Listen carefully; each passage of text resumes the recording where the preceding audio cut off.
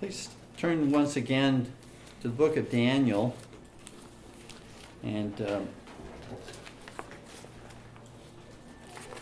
we're going to continue with a theme that we began last Lord's Day with regard to the spiritual battle in unseen places and invisible places between the forces of the Lord God, angelic forces, and between the demonic forces of the enemy.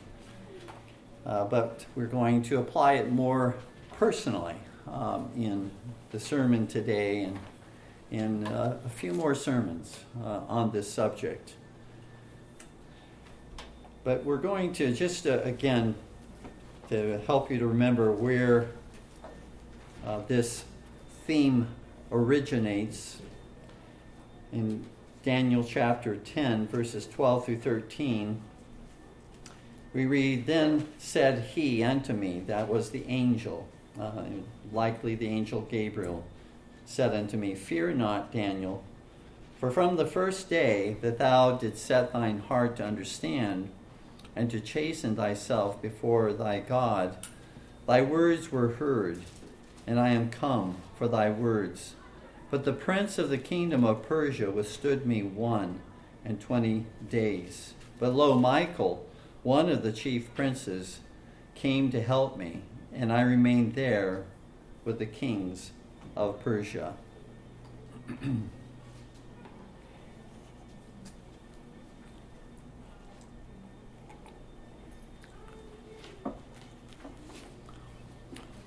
Often in churches, when the subject of the unseen spiritual world is discussed, the focus tends to be primarily upon the work of Satan and his fallen angels. But little is said very often about the work of God through his holy angels in doing his will to protect, to care for God's people, to restrain evil and evildoers in this battle.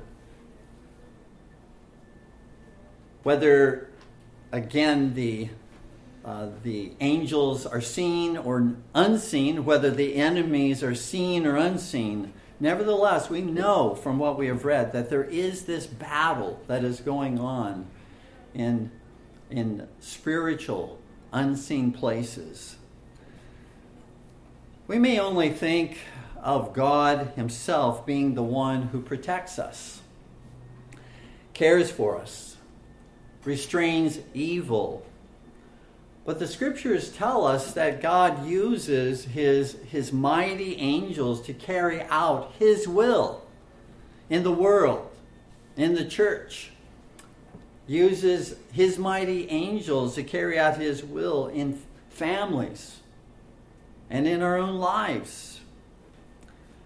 The Lord intends this to be an encouragement unto us, a great encouragement, that there are innumerable unseen holy warriors of the Lord that accompany us in overwhelming numbers every day and throughout the night.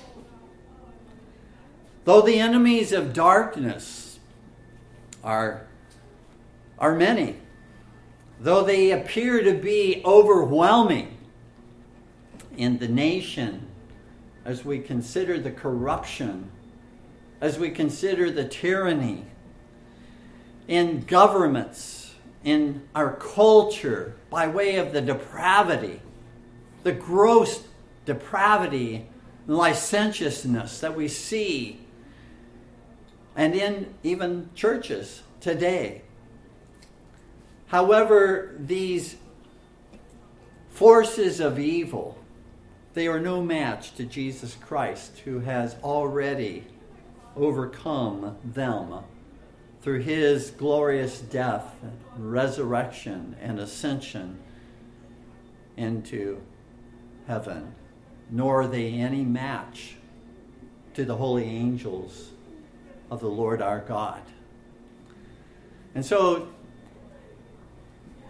though we are going to be talking about this unseen world and focusing a little bit in the next few weeks on the enemy, we must ever keep in mind that we are not to panic, we're not to be afraid, we're not to be paralyzed with fear when we see the evil works of the devil all around us, expressed in false religions, expressed by profanity and blasphemy against the Lord our God, expressed in tyranny and trampling upon the God-given rights that are ours, trampling upon the divine institutions of family, church, and civil government. The expression by these enemies in spiritual places by way of sexual perversions of every kind. Used to be that these sexual perversions were hidden behind closed doors. But now they're parading it. Now it is public. Now it is open. Again, I don't know if Sodom and Gomorrah was to the point that we now are, because we have these technologies to bring it into the room, the home of everyone. The expression of these enemies against the Lord our God in the murder of the unborn and the mutilation and trafficking of children, the mass murders, persecution of Christians, wars, and we can go on and on and on with the way in which the enemy is working all around us. And because that seems so visible to us, we are tempted by the enemy to think that these wicked forces are insurmountable. We're tempted to give up, to surrender, because we're tempted to think it is a hopeless battle that we fight against such powerful enemies.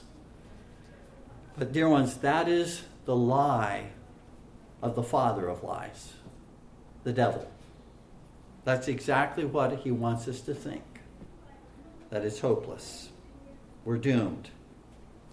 Well, my hope is that over the next several sermons, that we might understand that our God, his angels, and the spiritual resources that he has given unto us, graciously given unto us, are far more powerful and efficacious in overcoming evil than anything that the enemy can bring against us.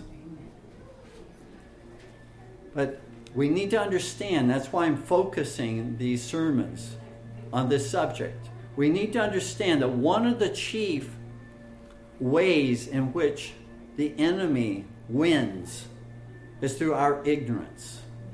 Our ignorance of this spiritual battle that we are involved in every day. That plays into his side. That gives him more power. Our ignorance gives him more power to discourage us, to accuse us, to deceive us, and to oppress us. By God's grace, let's dispel some of that ignorance today and in the next few sermons. So, the sermon this Lord's Day is going to be on the subject of knowing your enemy. God willing, next Lord's Day will be on the subject of knowing your enemy's tactics, how he works, how he tempts, how he misleads. And then after that, to know the resources that God has given unto us to overcome the enemy. By way of review, first of all, the first main point, just very quickly, is this review. So this is a sermon that follows from the previous sermon, which you recall introduced a spiritual battle between God's holy angels, namely Gabriel and Michael, and a fallen angel, the prince of Persia, in Daniel chapter 10, verses 12 through 13.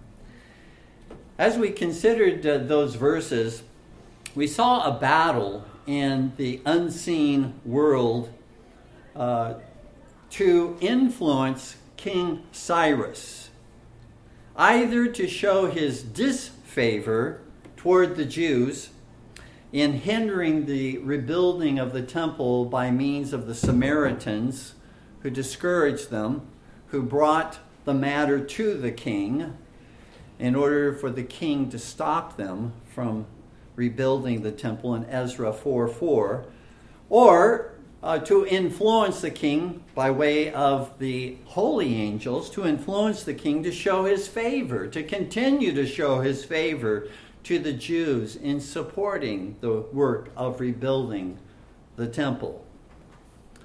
So this was a battle about which we would have no knowledge if the Lord had not revealed this to us, if he had not told us about this battle, because we can't see. We would not know what was going on behind the scenes unless the Lord told us that this was going on. It was a very real battle, though it was unseen to those who were living at that time. And though we considered briefly in the sermon last Lord's Day the spiritual warfare that rages between Christ's angels and Satan's demons in seeking to influence kings and nations, I want to turn that from a more broad focus where it was upon nations, and I want to turn it to a more personal focus and how the enemy seeks to defeat us, seeks to mislead, deceive us as God's people, our marriages, that which every day affects us. And so that's where I would like to turn our focus, that spiritual warfare that goes on. We do not see, and yet it's happening, and how we can be better equipped as God's people to render the enemy helpless by way of his attacks upon us. So the second main point then today is know your spiritual enemy. Now, I'm not addressing this spiritual battle, talking about this spiritual enemy in order to frighten anyone, but rather to expose the enemy of our souls, whose greatest weapon against us, as I said earlier, is our ignorance.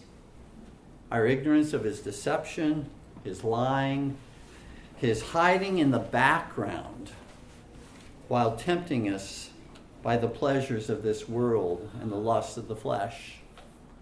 It's pretty easy to see the work of the enemy, is it not, in the perversity and corruption, the tyranny, the murder, the abortions, the trafficking. I mean, we can see the enemy at work in those very explicit ways. But how often do we think about the work of the enemy by way of the temptations that come our way daily? I mean, again, we are tempted by our own lusts and our own desires that come from within, but the enemy uses the world and the flesh. He uses those temptations in our lives.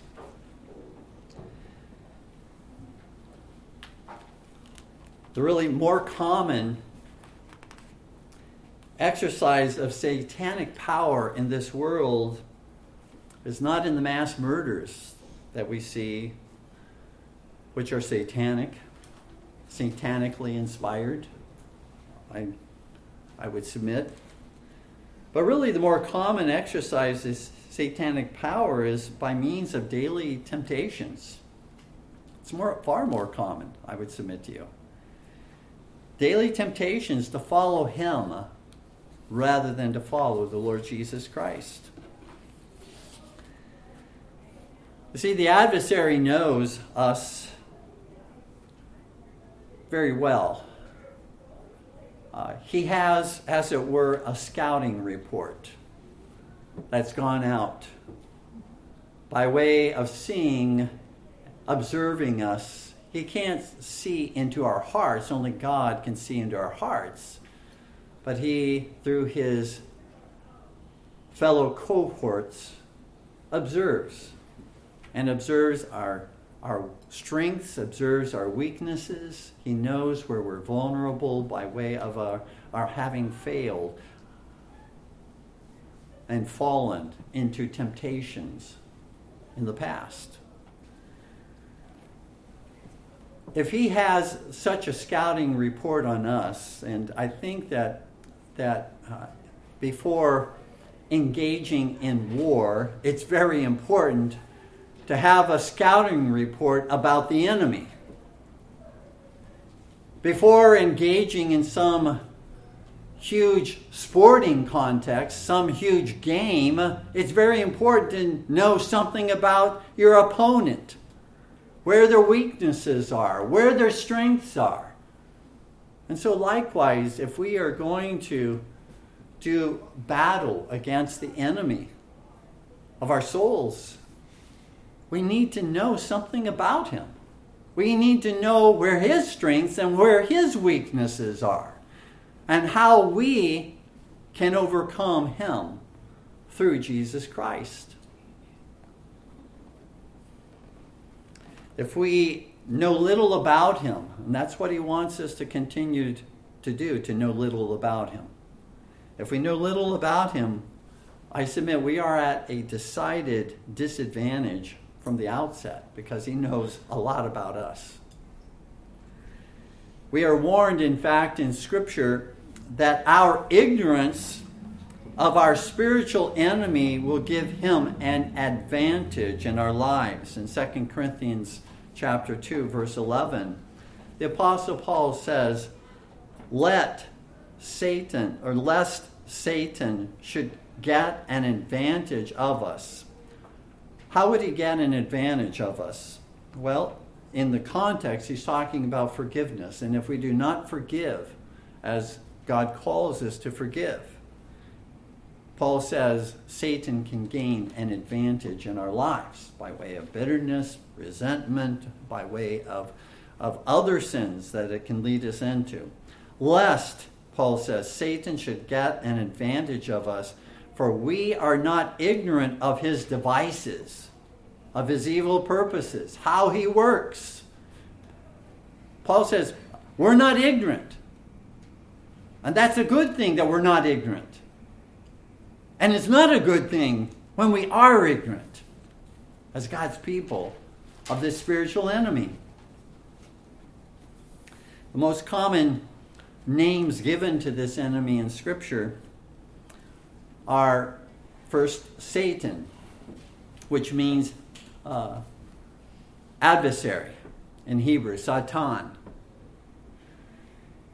His whole identity, his whole mission is to oppose God, to oppose God's will, to oppose and destroy what God has created, to destroy the institutions of family, marriage, church, and state,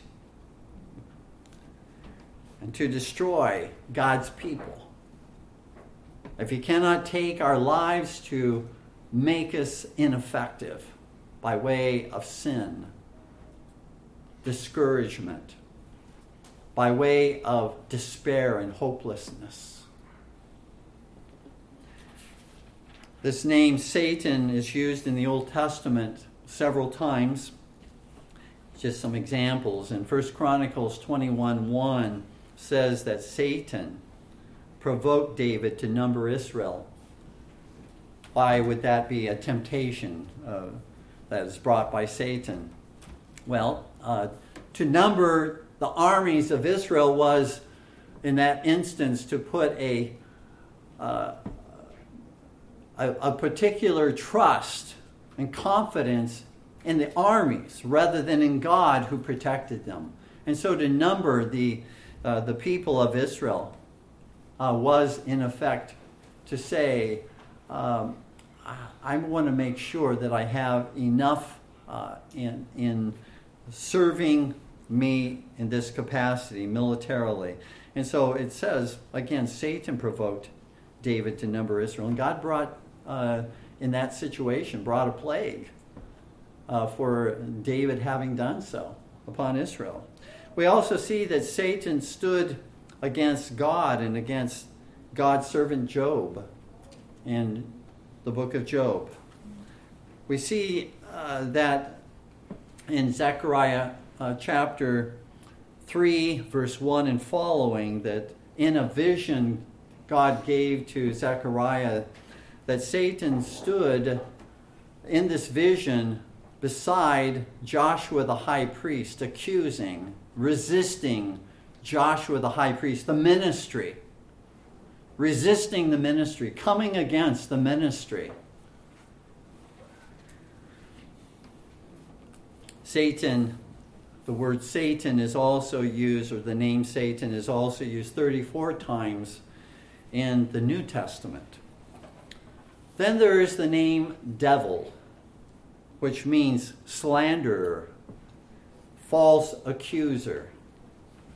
He is called in Revelation 12:10 the accuser of the brethren.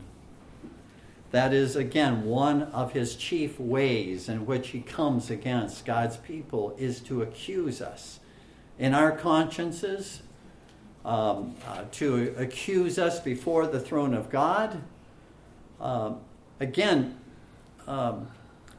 There's a difference between Satan's accusations and the Holy Spirit's conviction. The Holy Spirit's conviction always drives us to the mercy of God, to flee to the Lord. Whereas, again, the condemnation and the accusations of Satan are those which drive us away from the Lord, which are intended to say there's no hope, there's nothing I can do, to want to give up. Those are the results and consequences of his accusations.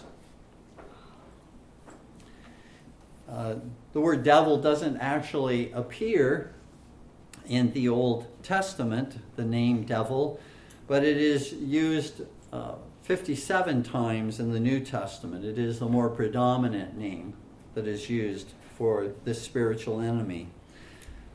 Satan is also called the god of this world in 2 Corinthians 4:4. Now, he's not the god of this world by right. He's the god of this world by way of the majority of people that are deluded by him, deceived by him in following him. And even beyond their awareness, obeying him, doing his will.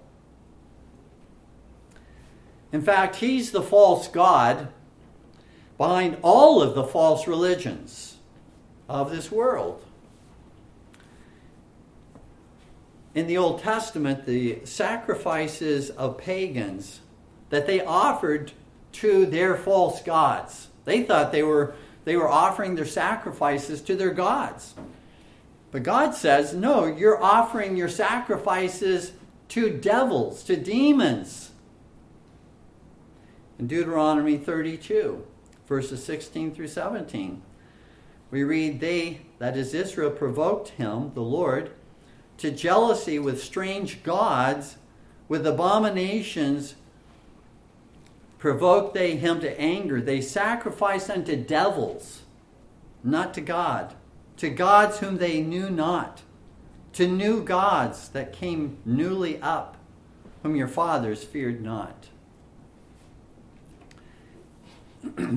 Likewise, in 1 Corinthians 10:20, the Apostle Paul, in speaking against Christians going to pagan temples to eat meat that had been offered to idols, not intending to worship these false gods, but going to have a meal, to throw a party, a celebration at these locations where, again, meat was offered to these idols, and then they would take the meat and distribute it amongst those who were in the complex, the temple complex there. And the Apostle Paul says that they ought not to do this. Christians ought not to do this. Not because the meat itself is contaminated or polluted because it was offered to an idol, because they could eat it at home and it would be perfectly okay, but it was going to the temple, the God that Paul condemns. And he says, but I say that the things which the Gentiles sacrifice, they think they're sacrificing it to their gods. Paul says they sacrifice to devils and not to God. And I would not that ye should have fellowship with devils.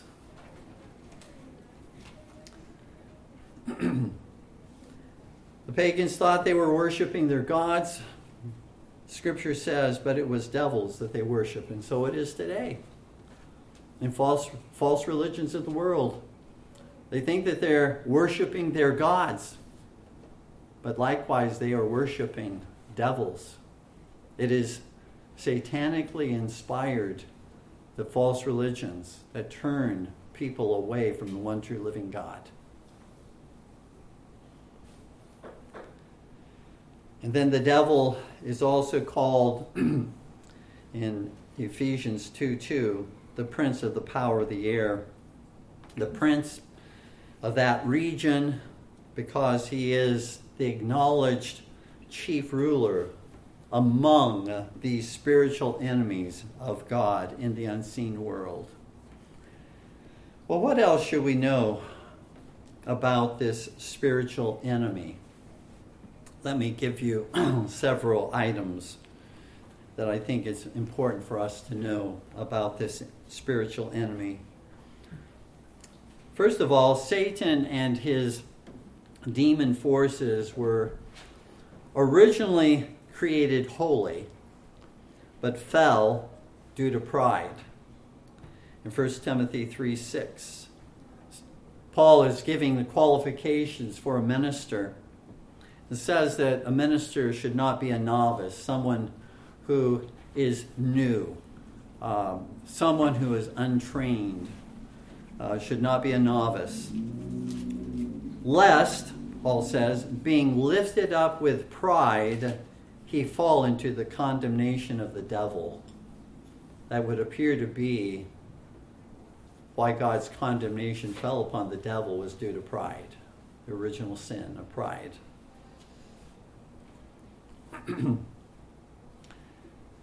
Jesus said that hell was prepared for the devil and his angels in Matthew 25:41.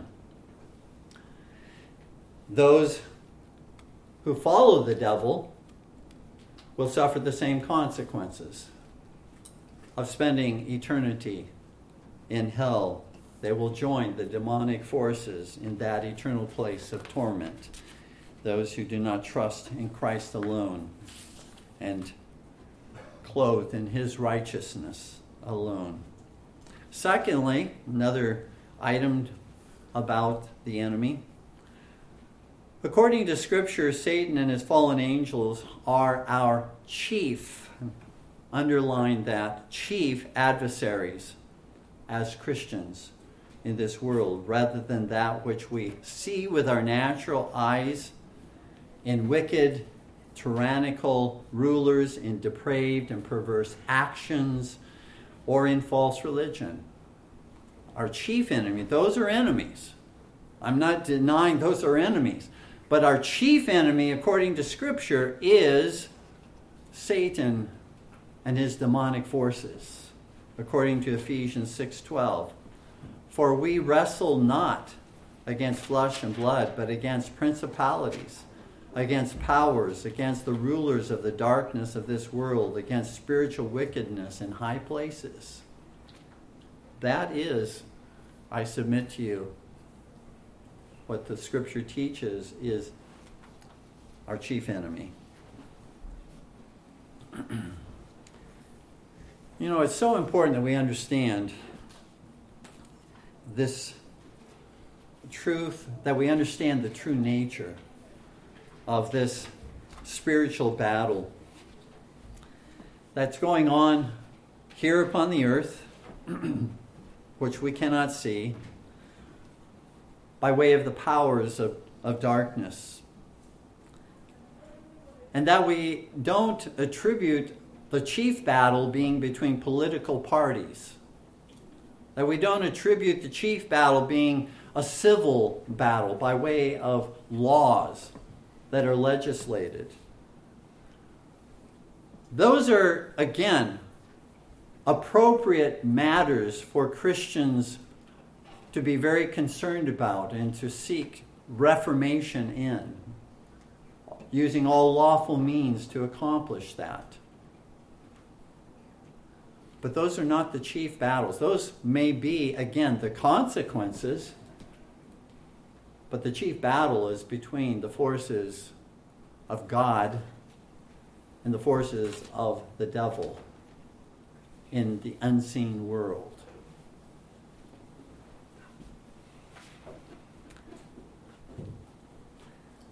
But if we focus all of our energy, or supremely focus our energy on what we only see, Satan's kingdom, I submit to you, advances on earth because we're not fighting a spiritual battle with spiritual weapons. We're trying to fight a spiritual battle with carnal weapons, which Paul says we can't.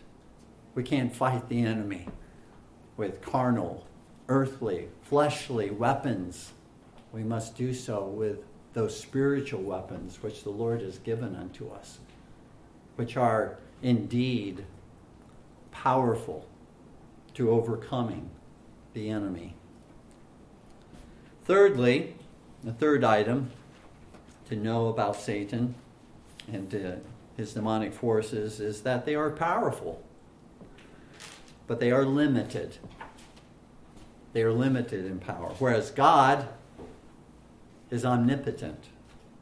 God has no limitations to his power. Satan did not create God. God created him. Certainly as a holy angel who fell, but nevertheless, God's the creator, not Satan.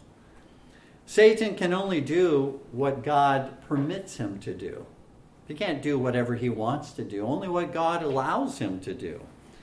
You see, Satan's like a dog on a leash that can only go as far as the master will allow the dog to go. Sometimes more of the leash is given to the dog, sometimes less is given to the dog. So likewise, Satan is on a leash. He can't do whatever he wants. He's under the omnipotent power of God.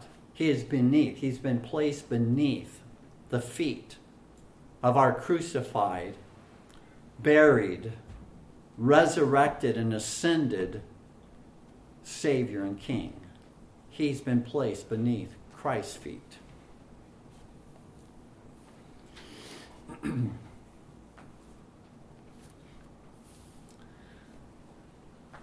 We see again that permission of God in the example of Job. Job, we see that in that case, Satan could not do whatever he wanted to do. He could only do what God allowed him to do in that situation. Likewise with Peter. Peter, Jesus says in Luke 22, sought permission to sift Peter like wheat. And he was given permission. But he could only go so far. He could not take Peter's faith away. Jesus says, when you have repented, when you've turned again, go and strengthen your brethren. Because the Lord was going to use even this fall in Peter's life to bring forth glory to Jesus Christ. You see, God also uses Satan to bring judgment upon nations and upon people who rebel against the Lord. For example, in Revelation 9:11, there in symbolic terms, we see the Muslim invasion of many nations, and it's attributed to the work of Satan. It says in Revelation 9:11, and they had a king over them, which is, and again, these are the Muslim invasions. They had a king over them, which is the angel of the bottomless pit, whose name in Hebrew is Abaddon, which means destruction.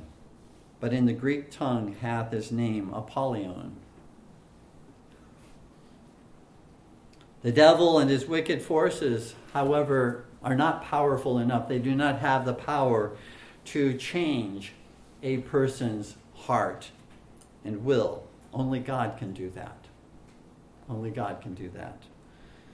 They work by basically influence, setting temptations, placing suggestions, putting these temptations in the path, the eyes, the ears, the path of people. But they cannot change the heart. They can influence, make suggestions, but they have to gain the consent to that temptation. They cannot force or coerce.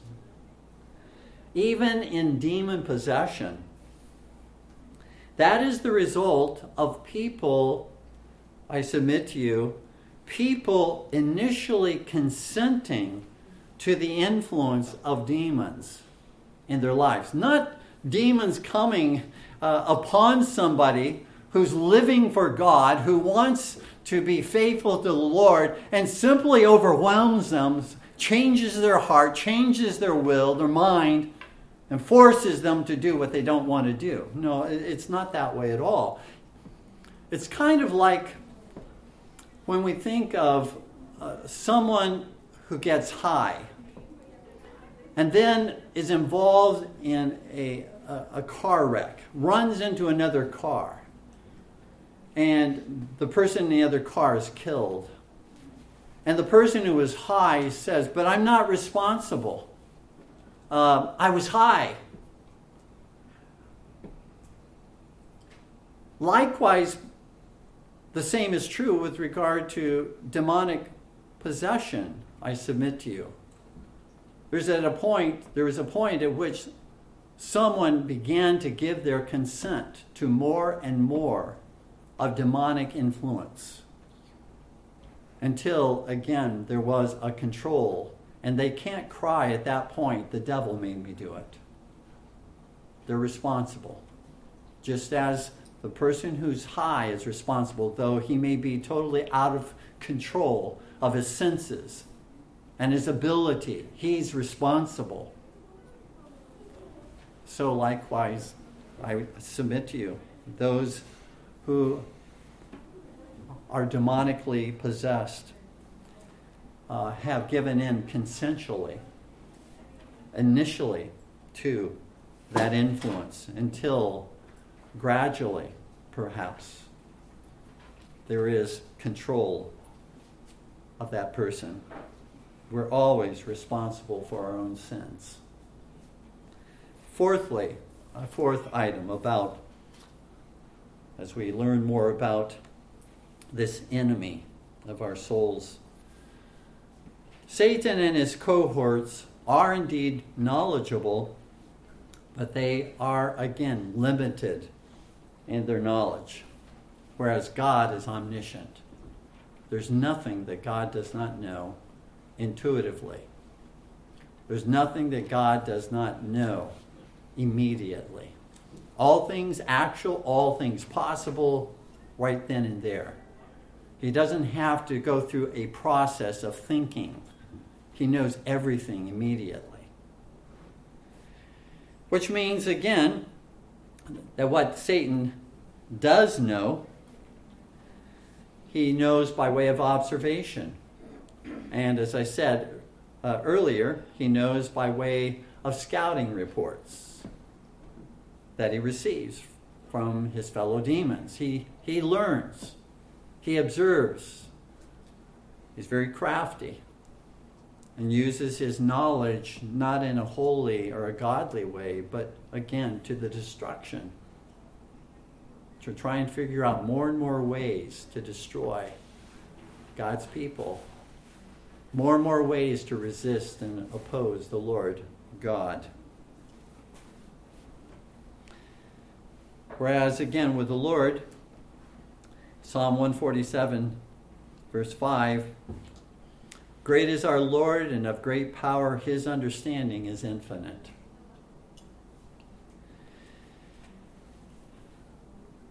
Satan cannot, as I said earlier, cannot read our thoughts. He cannot search our hearts. Only God can search our hearts.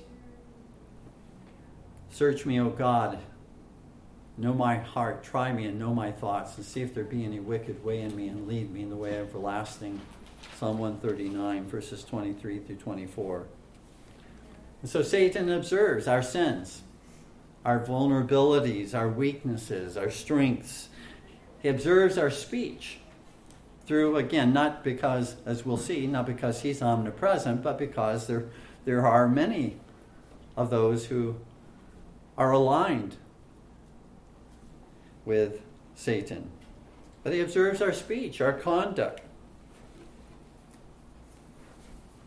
And those temptations that he sets before us,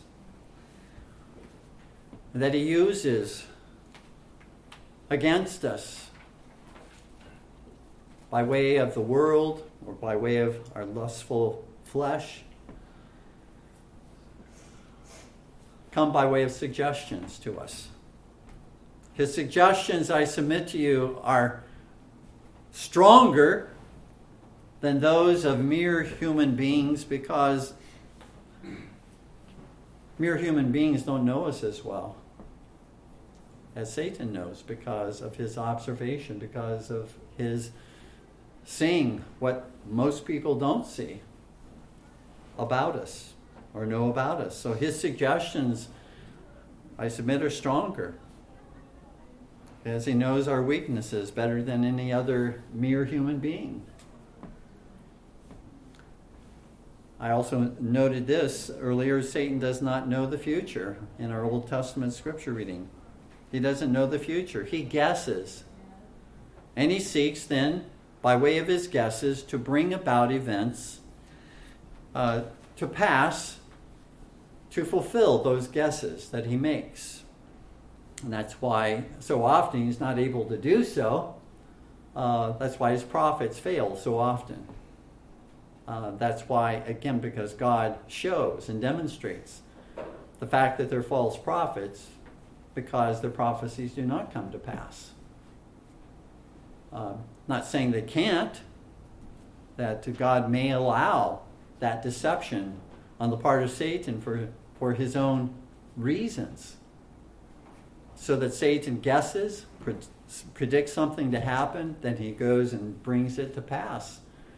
And that's, again, when God allows that, that's a means of deceiving people, which, again, if they're not following the Lord Jesus Christ, if they're not following the truth of God, they'll be much more susceptible to that kind of deception. He may also know the future because he knows the Scripture. He quoted the Scripture. Remember the temptations to Christ. He knows the Scripture and what it has said in the Old Testament, and he's able then, based upon revelation, to also prophesy what is to come to pass. But he's not omniscient. He does not know the future. Only God knows the future. Only God decrees and plans the future. A fifth item. Satan and his wicked hosts are throughout the world, but they are not omnipresent. They're not omnipresent. God, however, transcends all space and beyond space. Even all space that we know of in this universe was created by God. Time and space are God's creation. But God is eternal. He is outside of time, though he sent Jesus to be in time as a human being. But God is not confined to time. Neither is God confined to space. Space is a creation. As vast as this universe is, it is a creation of God. And though he fills every particle of space with his entire being, he's not like spread out with part of his being in this location, another part at this location.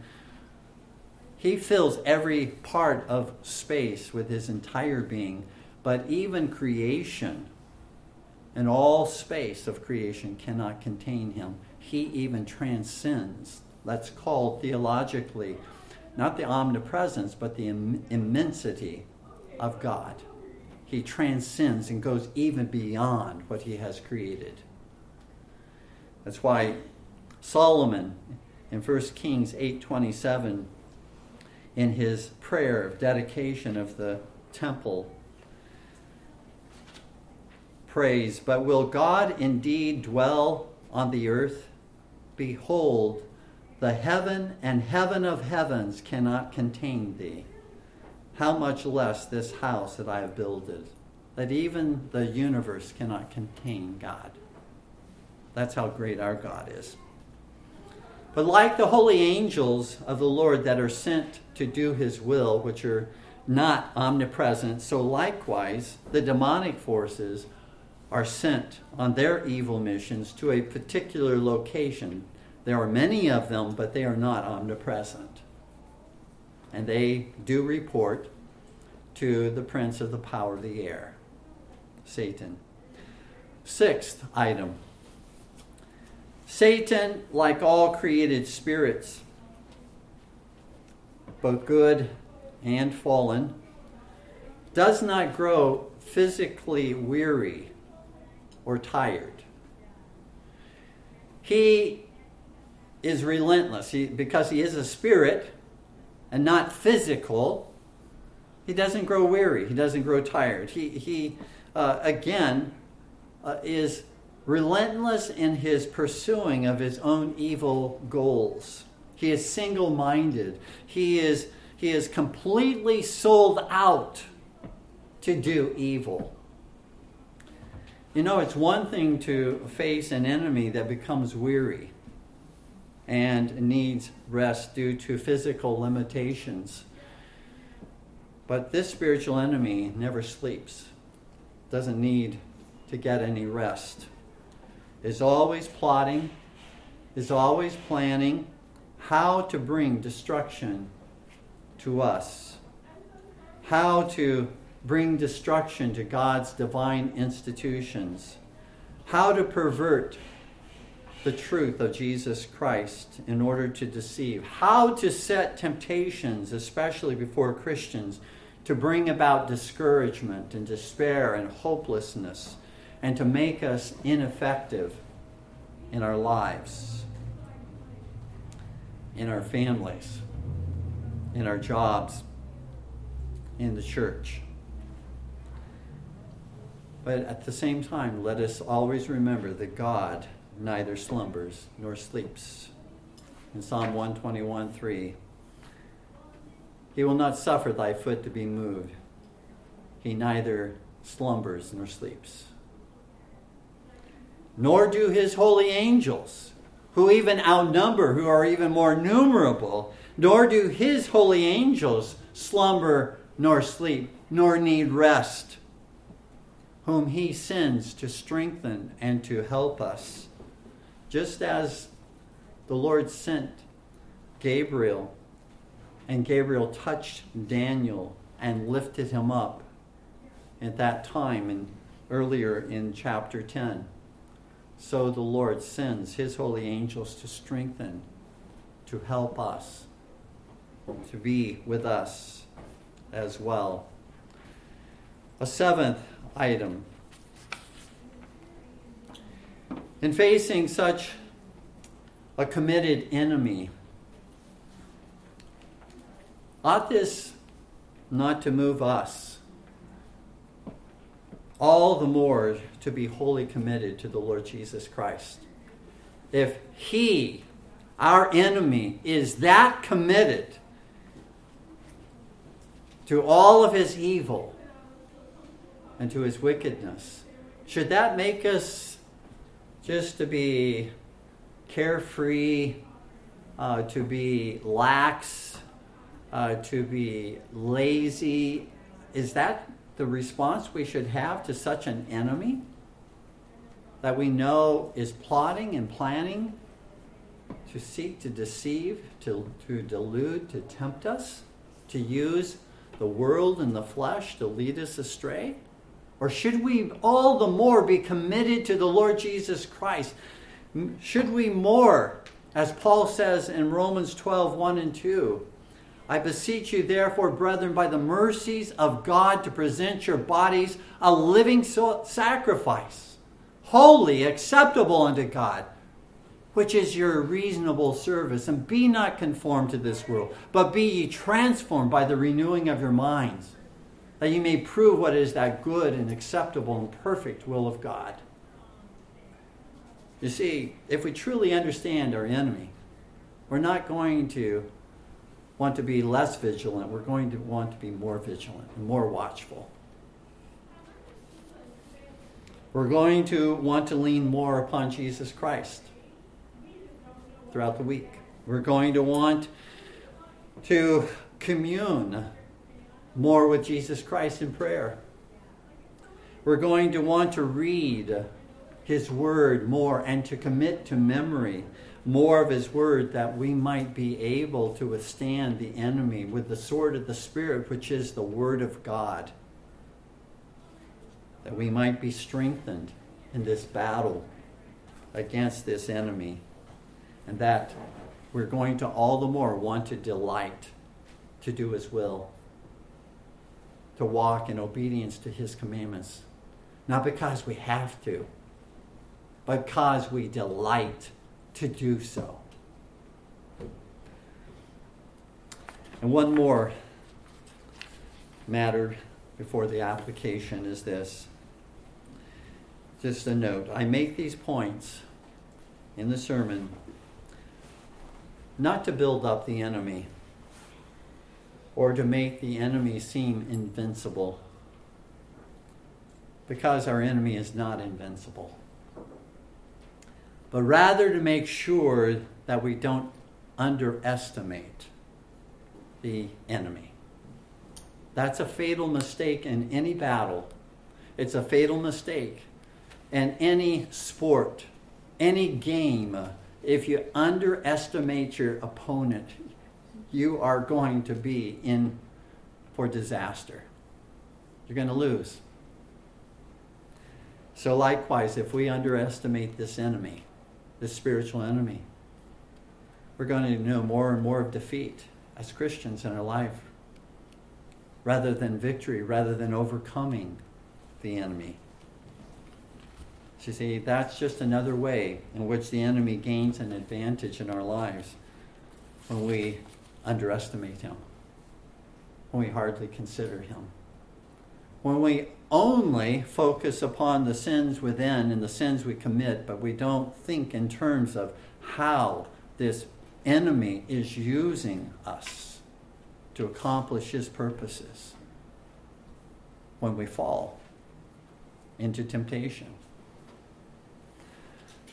Let me leave this application with you as we bring this sermon to a close. Interestingly, we do not read in the Old Testament of explicit demonic possession. You don't find in the Old Testament the prophets going about and casting out demons as Jesus was casting out demons. That's not to say that there was not demonic possession in that period of time. I'm not making a claim of that nature. But isn't it interesting, as far as biblical revelation, that's not emphasized in the Old Testament, but it is emphasized in the ministry of Christ. Continually, the Lord Jesus Christ is confronting the demonic kingdom of Satan, and he is showing continually that Satan has nothing upon him. In fact, he says, I saw Satan fall. Satan has been placed, and all of his wicked forces have been placed beneath the feet of the Lord Jesus Christ. And he demonstrated that throughout his ministry. In fact, the Lord, I believe, the Lord God brought about those confrontations with those who were demon-possessed for that very purpose, to show that Jesus Christ overcomes the enemy. That we are not bound as God's people. We are not bound and enslaved by the enemy. We've been set free through the power of Christ's death and resurrection and his ascension into heaven. Jesus said in Matthew 12:28, if I cast out devils by the Spirit of God, which he did, then the kingdom of God has come upon you. I'm here as king to take those who were enslaved by Satan in his kingdom and to bring them into my kingdom of light. And in fact, at times, the demons, you will no doubt recall, came out, but they came out with violence. Those demons came out, rending the person with violence and crying out with a loud voice, screaming and shouting as they came out, as in Mark 1:26. And when the unclean spirit had torn him and cried with a loud voice, he came out of him. And likewise in Matthew 8:29, and behold, they cried out, this is the person who was possessed by a legion of demons. Behold, they cried out, saying, what have we to do with thee, Jesus, thou Son of God? Art thou come hither to torment us before the time? Who had power? The demons say, hast thou come to torment us before the time, before the final judgment? Jesus has supreme authority and power. And their loud voice, and their shrieking, and their shouting, and their rending those individuals that they possessed only showed they did not want to come out. But they had to, because Jesus said, come out. There was an evidence. There was an evidence of who was king, who had supreme authority. And even Satan's attempt to destroy Christ upon the cross, which was inspired by Satan as he entered into Judas, we're told, that night in which Jesus was betrayed and Judas went out and betrayed Christ. It was Satan that entered into Judas. That was even turned. Satan intended to destroy Jesus. But God, again, shows that he takes every one of those incidents in which Satan intends to destroy God's people, intends to destroy what God has instituted. And he shows through his power how he uses even that and turns it around to glorify himself, as he did in the death of Jesus. Satan thought he had won, but Jesus demonstrated through his death and resurrection that it was really the means by which Satan was clearly defeated.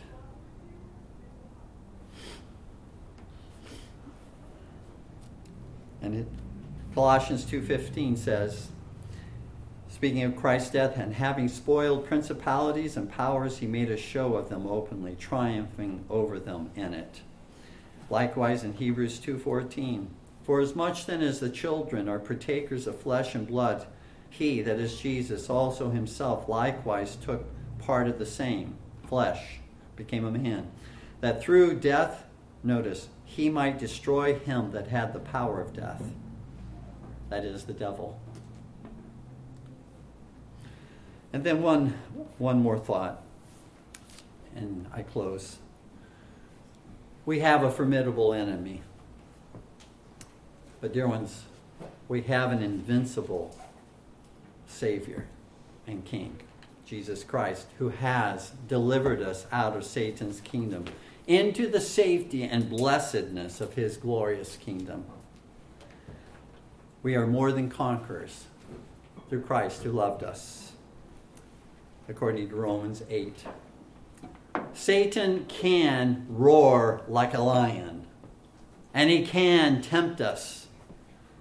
But we are now, dear ones, and for all eternity, held safe near the heart, the loving heart of the Lord Jesus, and in his almighty hand as King, who has already defeated Satan and all his wicked forces through his death, resurrection, and ascension. In John chapter 10, the thief, that is, again, applying this to Satan, the thief cometh not but for to steal, to kill, and to destroy. Jesus says, I am come that they might have life and have it more abundantly. Cast yourself upon the Lord Jesus Christ. There is no neutral ground between Christ and the enemy. There is no neutral ground for any of us to be there. We're either those who trust and follow Jesus Christ, or we are those, whether we realize it or not, who are following the enemy, following Satan to do his will. He wants to make us think we're simply doing our will, following our dreams. But in doing so, when we are not following Christ, we are following the enemy. No neutrality. Let us cast ourselves entirely upon the Lord Jesus today. Please stand with me in prayer.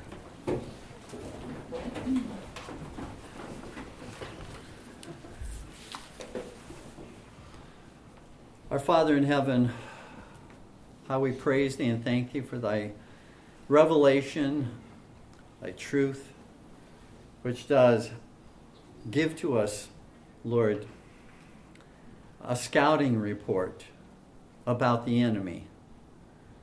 And Lord, we pray that thou would help us not to run in panic and fear, but rather to be forearmed, to be vigilant every day against this enemy.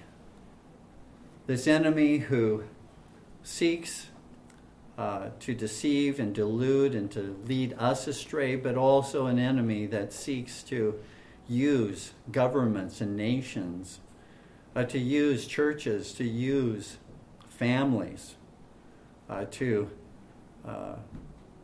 likewise bring reproach upon Jesus Christ. Lord, we commit ourselves, we commit our families, we commit our church unto thee. Guide and direct us, our Lord, into thy truth and righteousness. Help us to stand for thee, Lord Jesus, against the enemy and all of his forces. For greater is he that is within us than he that is in the world. Amen.